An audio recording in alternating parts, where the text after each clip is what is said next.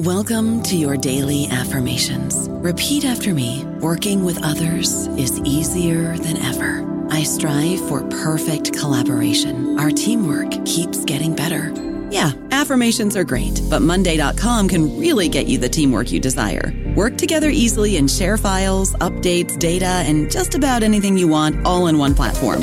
Affirm yes to start, or tap the banner to go to Monday.com. Hey guys, it is Ryan. I'm not sure if you know this about me, but I'm a bit of a fun fanatic when I can. I like to work, but I like fun too. It's a thing. And now the truth is out there. I can tell you about my favorite place to have fun. Chumba Casino. They have hundreds of social casino style games to choose from with new games released each week. You can play for free anytime, anywhere. And each day brings a new chance to collect daily bonuses. So join me in the fun. Sign up now at ChumbaCasino.com. No purchase necessary. VGW Group. Void where prohibited by law. See terms and conditions. 18+. Hello, everybody. This is Marshall Poe. I'm the editor of the New Books Network, and I'd like to tell you that we have a new and improved website. It has two new features that we think you'll love. One of them is a vastly improved search engine, so that when you type in keywords, you'll get a bunch of episodes really quick. The other is the ability to create a listener account. And in that listener account, you can save episodes for later listening. So you can create a kind of listening list. We think these features are neat and we think you'll enjoy them. Please visit the site today. Welcome to the New Books Network. Hi, everybody, and welcome back to the New Books Network. I'm your host, Steven Segal, here on New Books in Russian and Eurasian Studies today with my guest, Tanya Lokot, who is the Associate Professor in Digital Media and Society at the School of Communications, Dublin City University. She has a new book, which we'll be talking about today, and it's called Beyond the Protest Square, Digital Media and Augmented Dissent. This is published by Rowman and Littlefield in 2020. Thanks so much for joining us today. Sorry, it's 2021 already. Thank you, Tanya, for being on the podcast today. I know. Thanks for having me. It sounds like we expected it to come out in 2020, but because of all the things that have been happening, it's actually 2021. Exactly. And this is perfect timing, I think, to talk about protest and digital media. So I'm really eager to have this conversation with you today. A little bit of introduction. So Tanya researches protest and digital media in Ukraine and Russia, as well as internet freedom, censorship, and internet governance in Eastern Europe. Dr. Lokot received her PhD from Philip Merrill College of Journalism at the University of Maryland in the U.S., and her research has been published all over the place in Information, Communication, and Society, just to mention a few, Social Media and Society, Digital Journalism, Surveillance and Society, and Irish Studies in International Affairs. She's worked as a journalist, and until 2016, she wrote the Ukraine chapter for Freedom House's Freedom on the Net report. She contributes currently with her research to the Ranking Digital Rights Corporate Accountability Index, and her writing has appeared also in public venues such as The Guardian, The Washington Post, and The Moscow Times. So I want to get started with this book. And my first question to you, as someone between academia and journalism, is what drew you to write this book, motivated? That's a really good question. I think my motivation was from the start. I really wanted to investigate more closely the role that digital media play in protests in modern societies. Because if we look at how this is usually covered, say in mainstream media, and especially back at the beginning of the decade, there's usually one of two things happens. It's either social media are revolutionizing protest. We have a Facebook revolution, we have a Twitter revolution, and then the polar opposite of that is no, it's all totally useless. It's all slacktivism. People are just sitting in front of their computers and clicking on likes and making posts and don't really do anything else. I really wanted to complicate that and to question that and to show that actually things are a lot more complicated and there are a lot more varieties in what happens when people protest and they have digital media at their disposal. So that was the primary motivation, I think. Mm-hmm. And so you begin with the very famous quote now, I think it should be known to many people in our audience, which appeared on Facebook by the Ukrainian Afghani journalist Mustafa Nayem. And it was right when Yanukovych refused to sign the EU association agreement. He said on Facebook, "Come on, guys, let's be serious. If you really want to do something, don't just like this post. Write that you are ready and we can try to start something." So how do you interpret this both historically and then as a jumping off point to and to analyze digital media critically? I think to me that post is exemplary in more than one way. First of all, because it explicitly mentions, don't just like this post, go and do something. So already it says, look, protest doesn't just happen online or offline. It happens simultaneously in both. And for me, the second thing about this post is that, it's become kind of this mythical post that everybody quotes. And obviously I couldn't not quote it. But the truth is, it was one of many posts. And obviously, Mustafa wasn't the only person who called people to action on that day or on next week or the week after. And so there were many other people who were posting about the Euromaidan protest on Facebook, were sharing photos, were tweeting about the protest. So it was really it was a community effort, which was visible on social media, but also became visible in the city, on the ground, in the central square in Kiev, and then from there kind of grew and sprawled, not just all over Ukraine, but also beyond borders. So that is the reality of the protests, specifically the Euromaidan protest, but most modern protests in the past decade. And I really wanted to show, that complexity of digitally mediated protest. That was really the main aim of the book and the kind of lofty goal that I set for myself. Mm-hmm, mm-hmm. Yeah, and I'm really curious if you could maybe say a few words about new media and old media and what you mean by this, because I think it's such a central point and an interesting point in your book about life online and life offline, and if life offline even happens anymore. So maybe you could tell us what you mean by new media, and especially maybe some of the platforms which you see as most valuable for protests.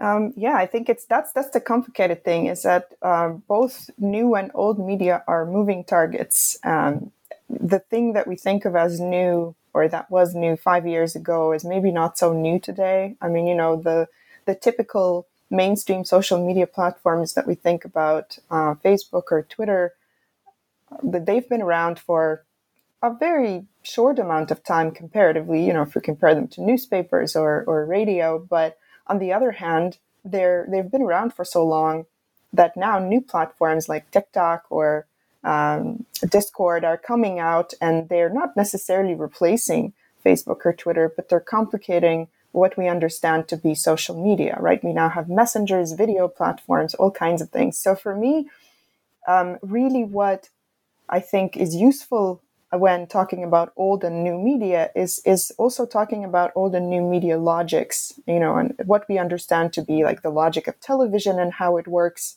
the logic of newspapers and the news cycle, and how that has been upended by social media platforms like Facebook and Twitter, where the news cycle is a 24-hour news cycle and it never stops. And then now how that logic of everything happening out in the open, happening out on Facebook Live, is maybe also now being replaced by the logics of, say, messenger platforms like WhatsApp and Telegram, where not all things happen out in the open. Some things happen in private and are invisible, but are nonetheless also really important for protesters and activists, right? So some of the things are public, some of the things are private, some of the things are easier to block or to control than others. And that is where we see huge differences in how people in different political contexts or countries with different levels of media freedom are using digital media really differently to help their protest effort, or to even survive as protesters. Yeah, and I have a lot of questions for you about Russia and Ukraine, which I think makes for such an interesting comparison and contrast in your book, and how these digital platforms are regulated both in public and private. But first, I wonder if you could tell us about your field work. So you did a lot of interviews, and sort of what questions did you ask when you were surveying people in order to get into this ethnography and ultimately a kind of meta-analysis of the ontology or reality of the web? Sure. I mean, fieldwork was probably the most rewarding part of the research process. I like to tell the story, of how I ended up actually researching Euromaidan specifically, because Euromaidan obviously started about midway through my dissertation work, and I was already doing work looking at how smaller protest groups were using digital media in Ukraine and then in Russia. But then Euromaidan happened, and I was actually in New York at the time. I was giving a lecture for a friend of mine who was teaching at the Harriman Institute in Columbia. And I was obviously talking in the lecture about the media landscape and the internet landscape in Ukraine. And she posted a picture of me lecturing on Facebook. And then another mutual friend of ours said, "While you're teaching there, we have a revolution happening." And I said, "Look, we know we're watching the live streams just as everyone else." So it was really interesting to understand that for a lot of people, both in Ukraine and and outside Ukraine, the huge Ukrainian diaspora, for instance, living abroad, that's how they first experienced the protest on social media, even though a lot of other people were in the street, and were getting beaten up by the police, which happened very soon after the protest started. And so I realized very quickly that, well, of course, I'm interested in digital media, but that doesn't mean that I should just look at digital media, because digital media in and of itself is meaningless. It's used by people. So I want to go and see how it's actually being used by people. So very quickly, and thank the IRB gods at my university, I went to Ukraine, and I spent several weeks in the protest square, talking to people there, but also went to other spaces. So I talked to people in their offices, I talked to people in cafes, which is also where the protest was happening, because this was happening during mostly during the winter, so late November, December, February. It's very cold in Kiev. Very yes. cold, yeah. So heating, staying warm was important, but also staying connected was important. And some people obviously couldn't spend all of their time in the protest square. They could maybe show up there for an hour, 2 hours, 3 hours, maybe on the weekend, but they still continued to do something and to be a protester, even when they were sitting in their offices or sitting at home. And it turned out that, that was the reality of the protest, that it wasn't just the tents in the square, people cooking in the camp kitchens and, teaching in the free university that was also part of the square, but also people behind the scenes building spreadsheets with protest resources, coordinating people coming in from the regions by making up these long lists of mobile phone numbers, people coordinating where medicines were needed or food was needed, and then if somebody had gas or firewood, where they could take it if they needed. So it was this huge machine that was very difficult to organize, and that needed both the offline space of the square, because that's where it was visible to the people physically, and it was the material embodiment of the protest. But it also needed that digital infrastructure behind it to run it, to mobilize people, to organize people, but also to make it more visible to people who maybe weren't in the square. And that's why I think the ethnography, and I call it a multimodal ethnography, was so important. because it allowed me to see not just what was happening on social media, but also how people were using or not using the technology, and how they were connecting or not connecting, and in what cases, why or why not. So that was really the most interesting part, is actually going into the field and seeing what people were doing and talking to them about the reasons for why Yeah. they were using technologies. Yeah, I think it's a great point, Tanya. And I'm thinking about this as I was reading your book, because it was just as important for people, to map out where toilets were, Mm. um, and essential things like ATM machines. But I'm really curious, and I hope I could ask you this in comparing different protest moments beyond Euromaidan, what some of the unique findings you had in the Ukrainian case were. So you have these anecdotal stories and really interesting stories about people who had multiple electronic devices in their bags, smartphones, tablets, laptops, cameras. Um, what was it, absolutely unique in Euromaidan to see this high level infrastructure as digital infrastructure with all the people who were, let's say, IT specialists, um, being revolutionaries or part-time revolutionaries? I mean, what was different about the case in Maidan as you went through the Thanks. Another really good question. I think some of the key sort of differences, I think, and obviously for Ukraine, the differences are not just differences with other countries, but also differences with prior protest movements that happened in Ukraine. For instance, the Orange Revolution in 2004, 2005. You could see the difference in the level of technology use and internet use. But I think that stemmed mostly from the fact that more Ukrainians were online and were habitual users of social media anyway, if we compare 2004 to 2013 and 14. But it's interesting that, people were talking about changes in their sort of routine use of social media and phones and the internet, and how it almost gained a different intensity when they started participating in the protest. So people started to see different motivations for, say, using Twitter, or they started to see different motivations, whereas before they were maybe just lurking on particular social networks and not really posting or sharing anything. They started to do more of this, and they started to share their opinions. They started to share photos and sort of almost doing like little diaries every day of their participation in the protest. So it seems that people's awareness of the possibilities for action using social media changed. And I think, to me, this is really important, is that, the devices remain the same, the platforms remain the same, but people start to see different opportunities for what they can do with those technologies when they find themselves in this moment of protest, this moment of discontent and, heightened emotions, and they have a desire to do something different and to change the way their country runs.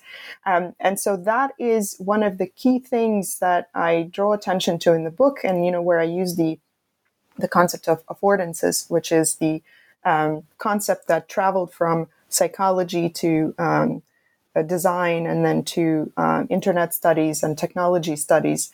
And affordances are exactly those possibilities for action which emerge when a particular actor uses a particular technology in a particular context.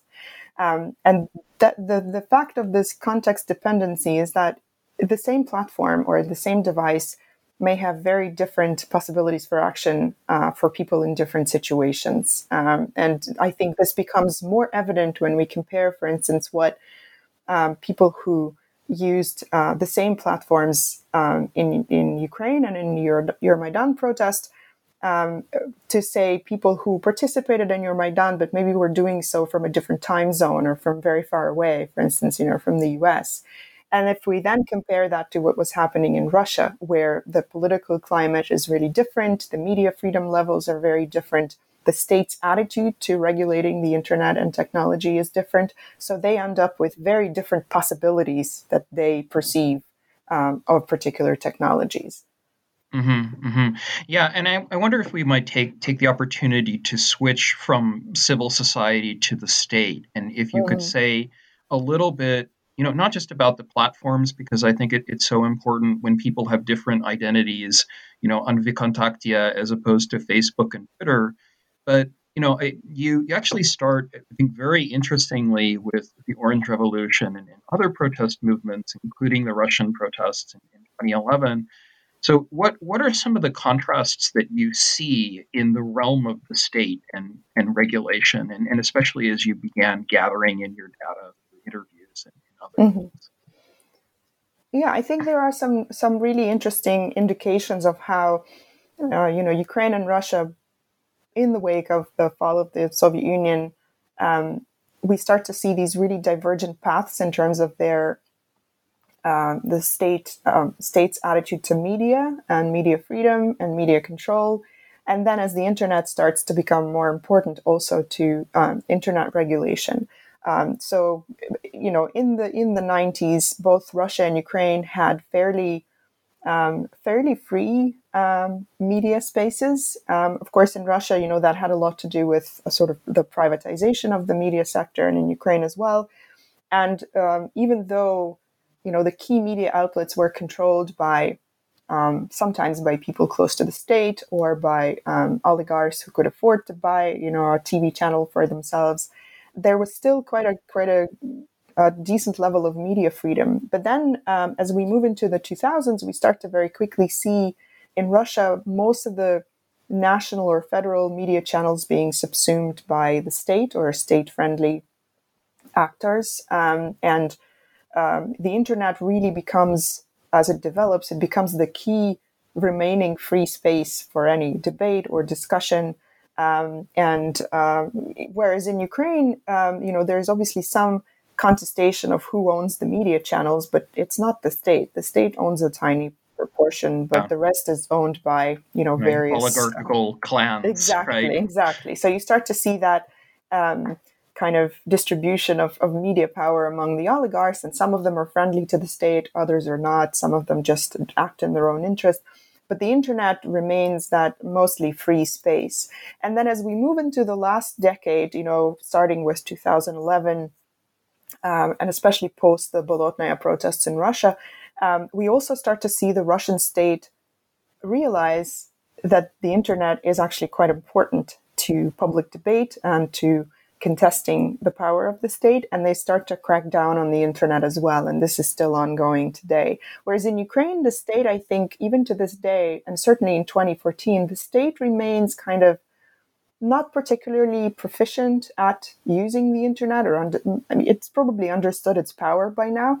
But in 2014, the state was mostly ignorant and, used the internet kind of in a very conventional way, and certainly didn't seek to regulate it in the same way that the Russian state did. So those to me are the key differences, and they really impact also how people perceive the possibilities for what they can do with digital media when they try to organize and mobilize the public. I don't know about you, but I'm very busy and I don't have a lot of time to cook. That's why I subscribe to Factor. Eating better is easy with Factor's delicious, ready-to-eat meals. Every fresh, never frozen meal is chef-crafted, dietitian approved, and ready to go in just 2 minutes. You'll have over 35 different options to choose from every week, including Calorie Smart, Protein Plus, and Keto. These are 2-minute meals. Factor meals are ready to eat and heat, so there's no prepping, cooking, or cleanup needed. They're flexible for your schedule. Get as much or as little as you need by choosing your meals every week. Factor is the perfect solution if you're looking for fast, premium options with no cooking required. Sign up and save. We've done the math, and this is important. Factor is less expensive than takeout, and every meal is dietitian approved to be nutritious and delicious. Head to factormeals.com/NBN50 and use code NBN50 to get 50% off. That's code NBN50 at factormeals.com/NBN50 to get 50% off. Shipping can make or break a sale, so optimize how you ship your orders with ShipStation. They make it easy to automate and manage orders no matter how big your business grows. And they might even be able to help reduce shipping and warehouse costs. So optimize and keep up your momentum for growth with ShipStation. Sign up for your free 60-day trial now at ShipStation.com and use the code POD. That's ShipStation.com with the code POD. Yeah, and that was it's one of the surprising findings I had from your book. I thought either the state is incompetent, or in Ukraine in this case, or maybe just uninterested, or perhaps there's a generational gap. But I found your argument really compelling about the social media affordances and looking at some of the contrasts between the countries. I wanted to ask if you could say a few more words about witnessing. So throughout the book, again, you have this idea of really like augmented dissent, but augmented life. So how do people, in Ukraine especially, but maybe elsewhere if we're talking about color revolution protests, how do people witness these revolutionary events? And what I mean by that is to get out of the binarism of online, offline. What might this mean as a historical experience, and maybe even as an experience in self-transformation? Yeah, I think the chapter on witnessing is actually probably my favorite chapter in the book. I really love this chapter. The modalities, out of Peters too, right? Modalities of witnessing. Yes, absolutely, and I think it builds on a lot of the prior research, from media studies on witnessing and how it's changing in the digital media age, I guess you could say. But I think to me, what was key in Ukraine is, this interplay between this idea of visibility as something that social media kind of naturally afford, though, that might be contested when we're talking about encrypted communications, for instance. But certainly the social media that I discuss in the book, Facebook, Twitter, Instagram, YouTube, live stream platforms, they all afford a great deal of visibility. But what you then do with this visibility is really, really key to understand, because, protests, and especially a spectacular protest such as Euromaidan, and I think it was deliberately spectacular because it wanted to attract attention to its claims.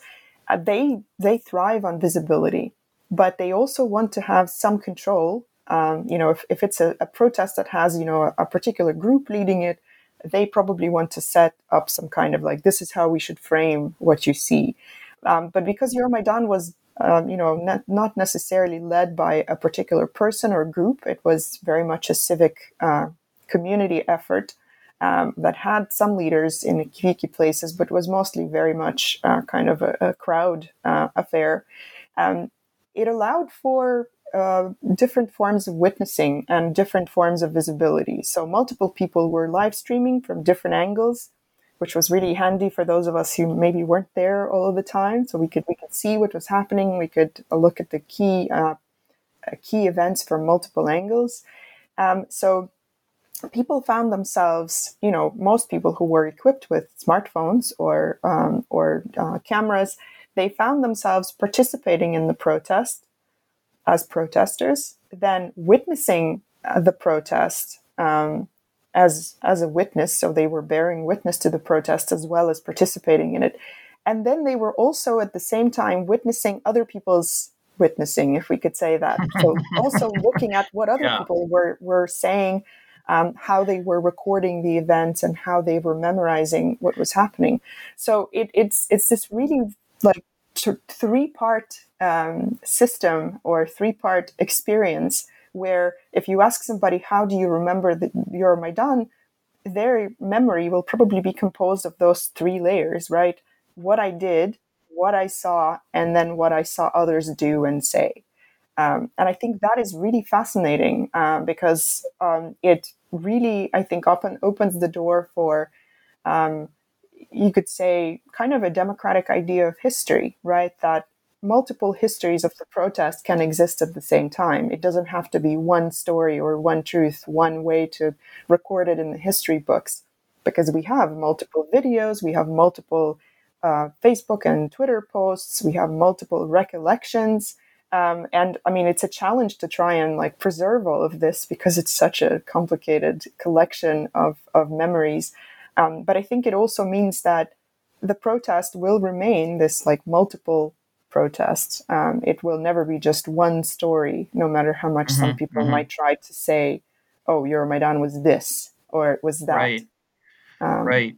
And so I guess, how then do you begin in the aftermath of this? And I'm thinking of all the commemorations of Maidan in not just among historians, but let's say photographers, artists, people who are trying to document the revolution. I mean, how then do you operate in a universe between this enhanced cohesion and the pluralistic stories and narratives of what actually happened between November of 2013 and March of 2014? Because I think this is a key question for Ukrainian-Russian relations today.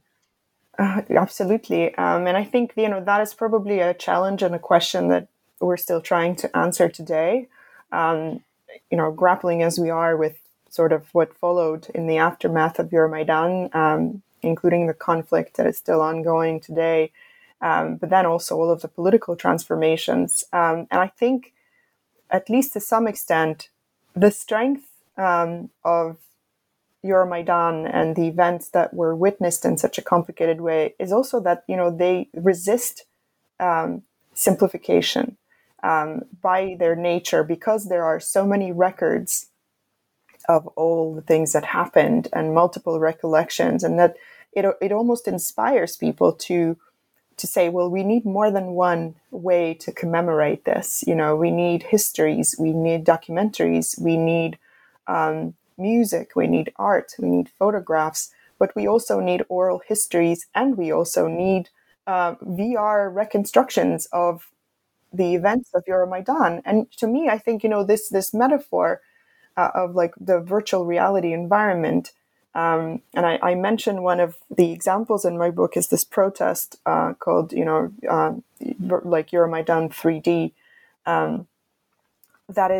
It's almost a perfect metaphor, because it took them, the team that was working on the project, they spent a lot of time gathering disparate videos, photos, 3D mapping the area around Euromaidan where a lot of the violence took place.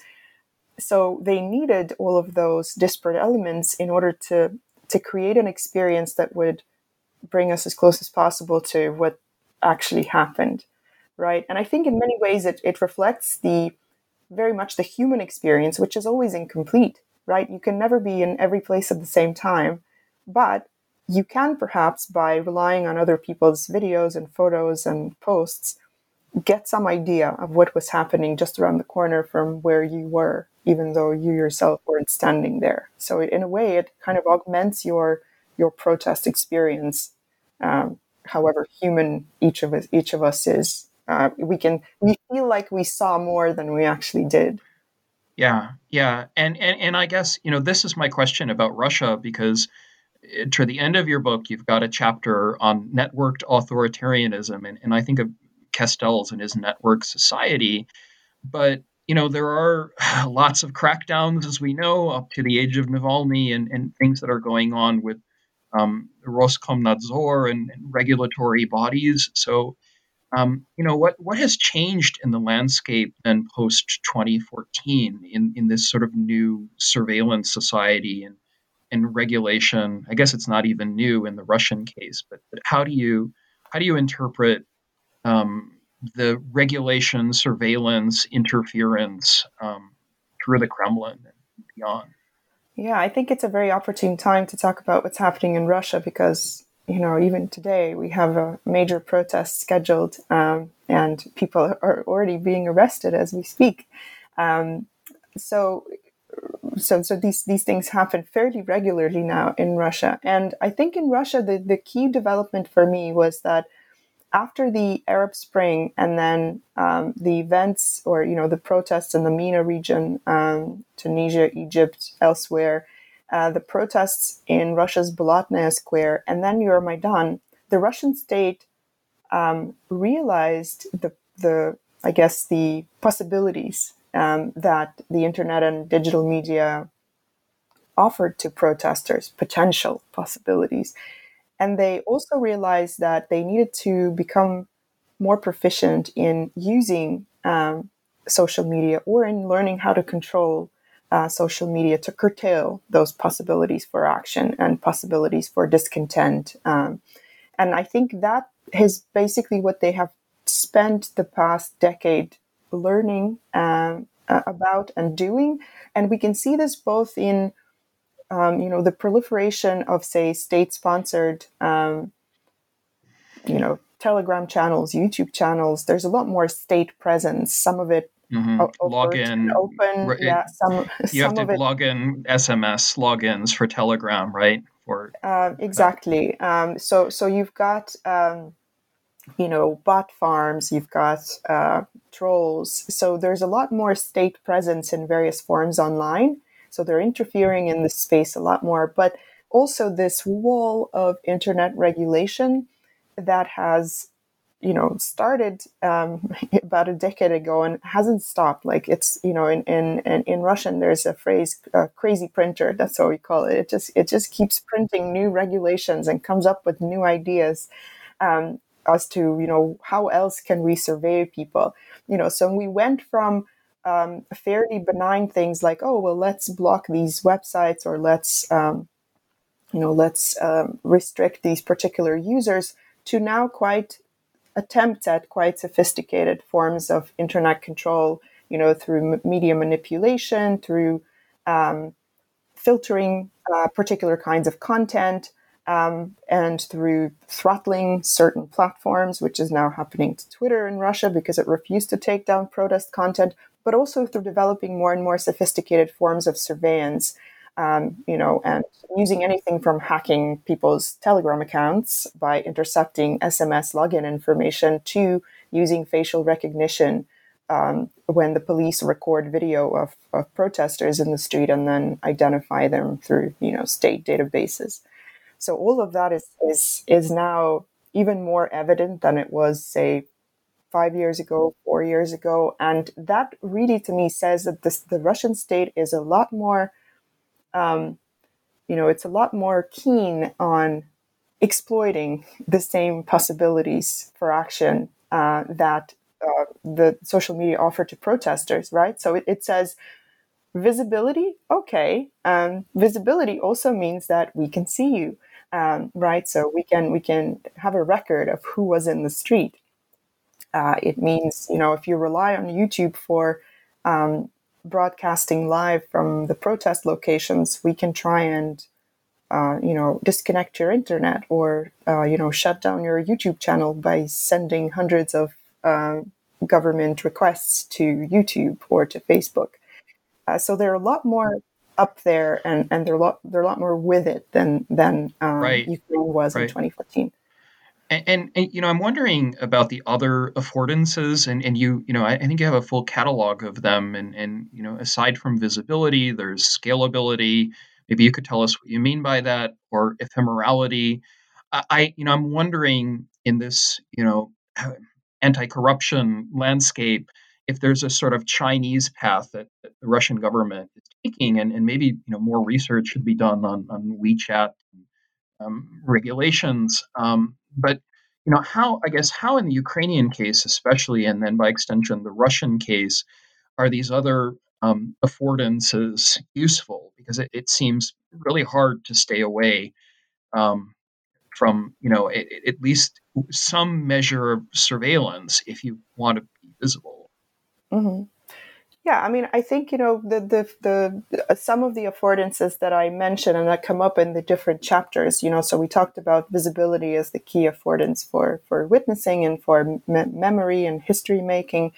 Scalability again is this affordance that was coined by Dana Boyd, where she talks about once something is on the internet, you can make as many copies of it as you want, and it can proliferate, and it becomes more and more noticeable, and it has the potential to garner a lot of attention. And here, obviously, for Euromaidan, that was a key affordance because they wanted certain protest frames, certain images, certain messages from the protest to gain more attention. And so they drove this by translating protest content into as many languages as they could, by trying to co-opt different groups of actors into making content more visible and scaling it up. So diasporas were really helpful. For Russian activists, it almost means they need to keep the attention on themselves, because it's almost like a life preservation thing for them. If the world sees them and it sees what's happening to them, and their messages and their videos, exposing state corruption, for instance, or showing what is done to protesters, if they remain on the agenda, that makes it's kind of like a security thing for them, right? Because it means, like, while the world is seeing what is being done to you, or what your officials are doing and how much they're stealing, then it means you have a chance at still be able to do what you're doing. Exactly. Yeah, and the same in terms of persistence, right? Persistence is important on the internet because once you post something online, it's actually really hard to get it down. It's impossible, right? It's impossible, right? any throwaway comment can be retweeted at any moment. Exactly, right? but the same applies to videos of Putin's lavish mansions and whatever, and the duck ponds. That was the Yes. prime minister stuff. Or ostrich farms.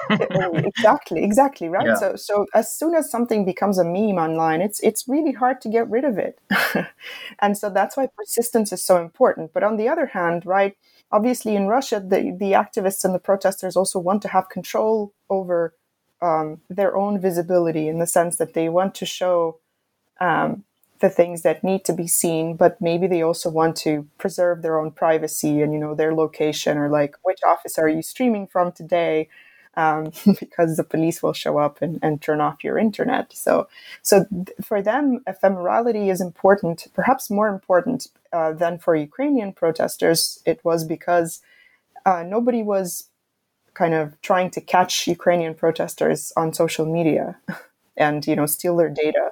Whereas in Russia, that's what happens, right? Your information is leaked, your emails are hacked and then published by pro-state agents, all of your plans. So it's really important to preserve some measure of control and make sure that the stuff that you want to remain ephemeral will remain ephemeral. And so for them, encrypted messaging platforms are much more useful.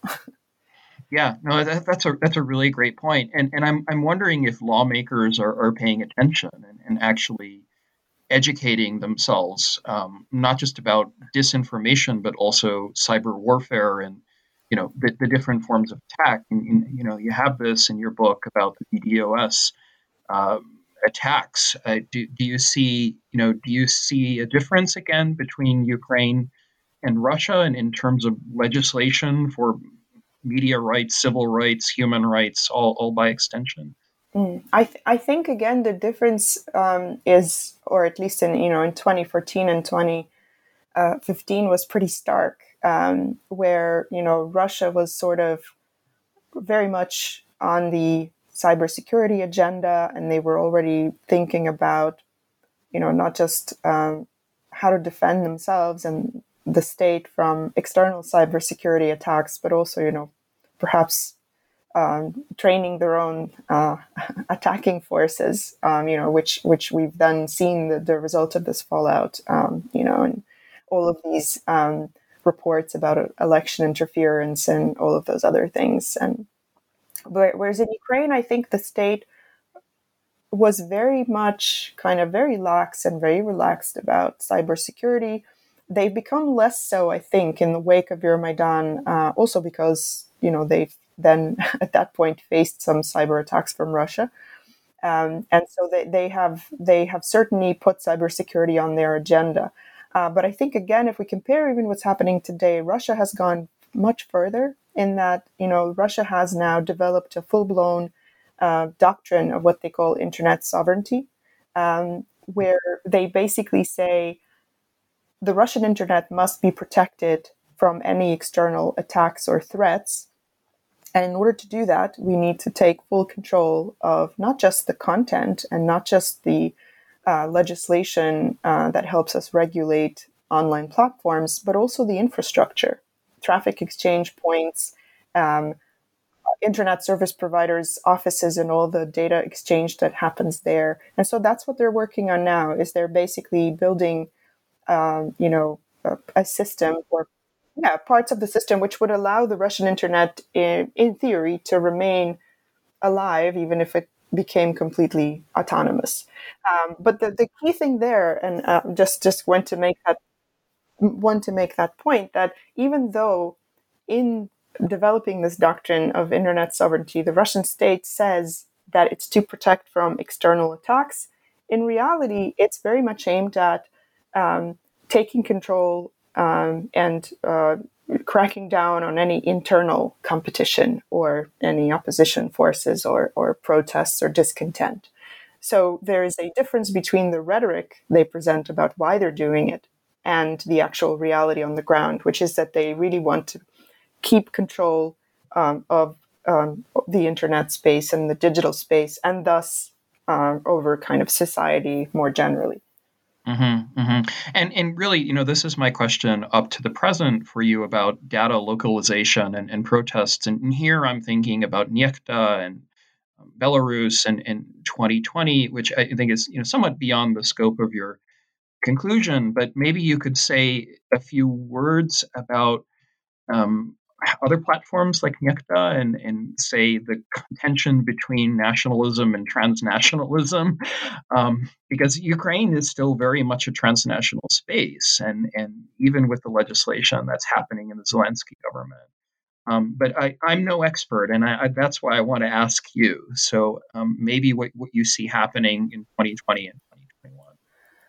Yeah, it's interesting to look at the Belarus case and to try and maybe sort of like put it next to Ukraine and Russia. And I think in Belarus, we are at once seeing similarities with Euromaidan in the sense that diaspora is very important, and it's the people living outside of the state that are supporting and running these major online platforms that have become key to coordinating the protest, which in Ukraine was somewhat different in that, diaspora wasn't necessarily coordinating the protest, but it was certainly playing a huge part in making it more visible and garnering it more attention.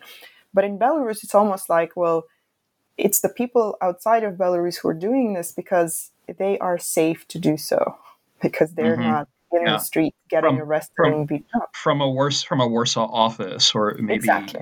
Right, and at least you're anonymous somehow. Mm-hmm.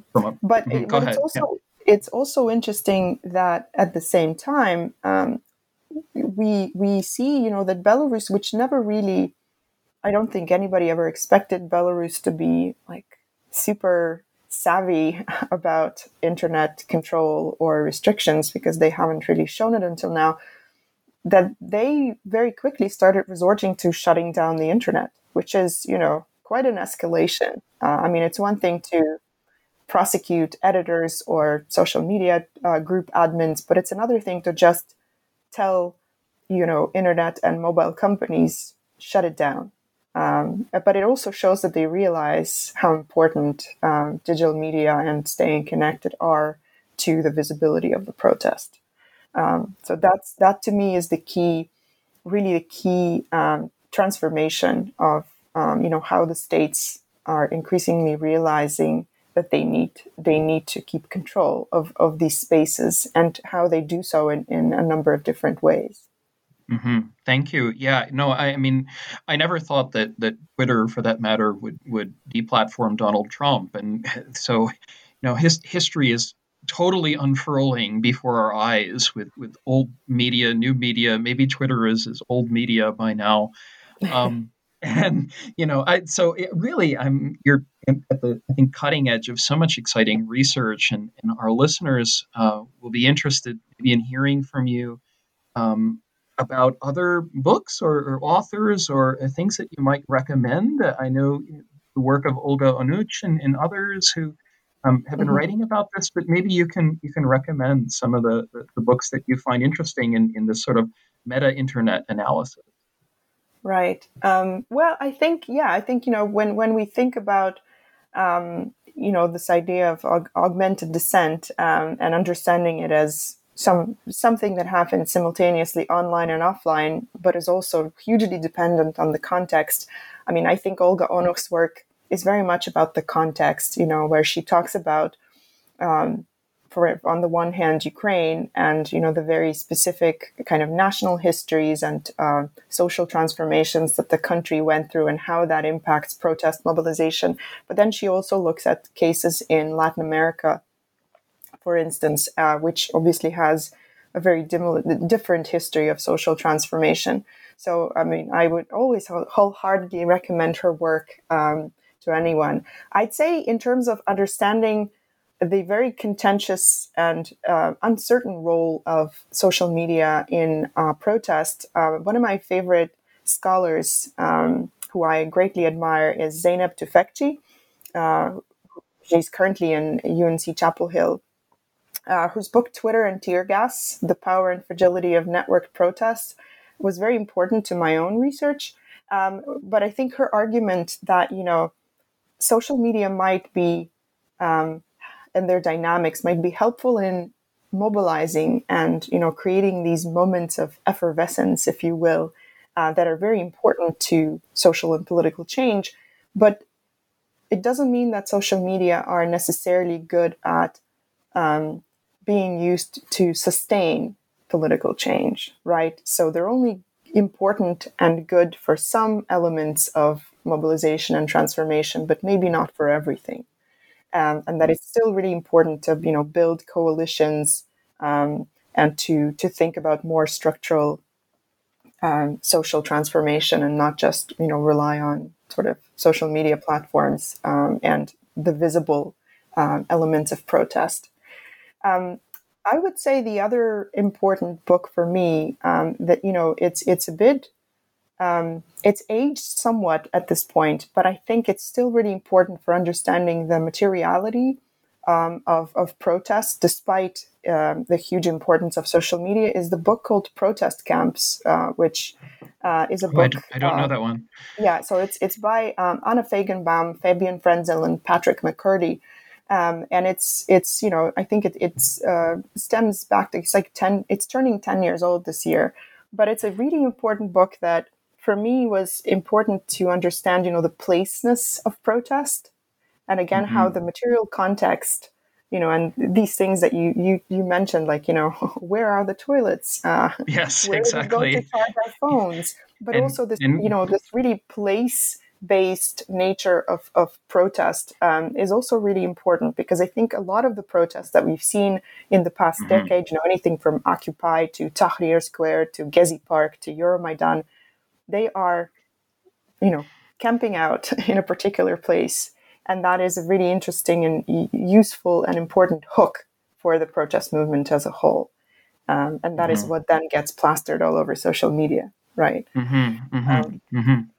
Yeah, and so could you talk about your current research then? In and beyond Kiev. I know you're in Dublin now, and you were involved with the Mohila School of Journalism in Kiev. But maybe current projects or books or anything that you might be working on. I think I'm carefully starting to think about the next book, if I can allow myself that. But it's very much, I think, a continuation of my research from beyond the protest square. So I'm currently really interested in how the state and citizens have really different understandings of what it means to be a digital citizen or a networked citizen. And so I've been looking, for instance, at Russia in how, both like state and state agencies and regulators, Roskomnadzor, how they interpret the affordances of digital media for citizenship and enabling citizens to be citizens, and then how digital rights activists look at this as well. So I think there's some really important and really in-depth stuff that needs to be mined there, because I think going forward, social media and the internet are going to become even more important for citizen agency, and we would be amiss in not exploring it further. So that's my current work. Are you still, I guess, are you still paying attention to mainstream media and all of this? I think of Peter Pomerantsev's work on Russian television and how many people are still watching Russian television in the Putin age. Is there a way of combining this multimodal analysis and multiple issue protest framework? I think to an extent, because, I think it's an extra, like television and even print media in a weird way are inextricable from social media. I mean, every time you look at what the mainstream media are reporting on, it's somebody's tweets or somebody's video posted online.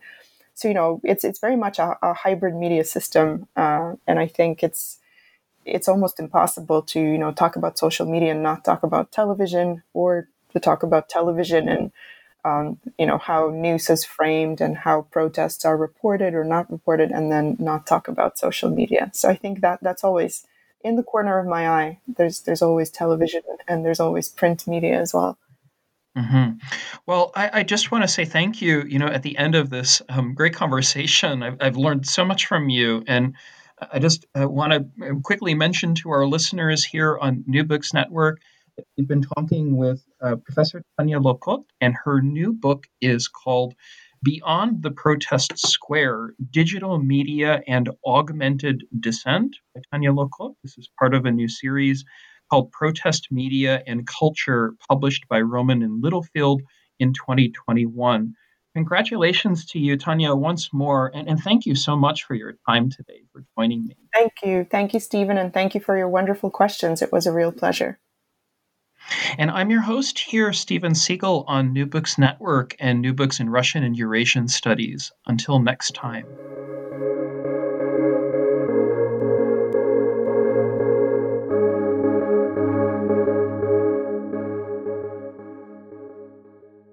Hello, it is Ryan, and I was on a flight the other day playing one of my favorite social spin slot games on ChumbaCasino.com. I looked over at the person sitting next to me, and you know what they were doing? They were also playing Chumba Casino. Coincidence? I think not. Everybody's loving having fun with it. Chumba Casino is home to hundreds of casino-style games that you can play for free anytime, anywhere, even at 30,000 feet. So sign up now at ChumbaCasino.com to claim your free welcome bonus. That's ChumbaCasino.com and live the Chumba life. No purchase necessary. VGW. Void where prohibited by law. See terms and conditions. 18+.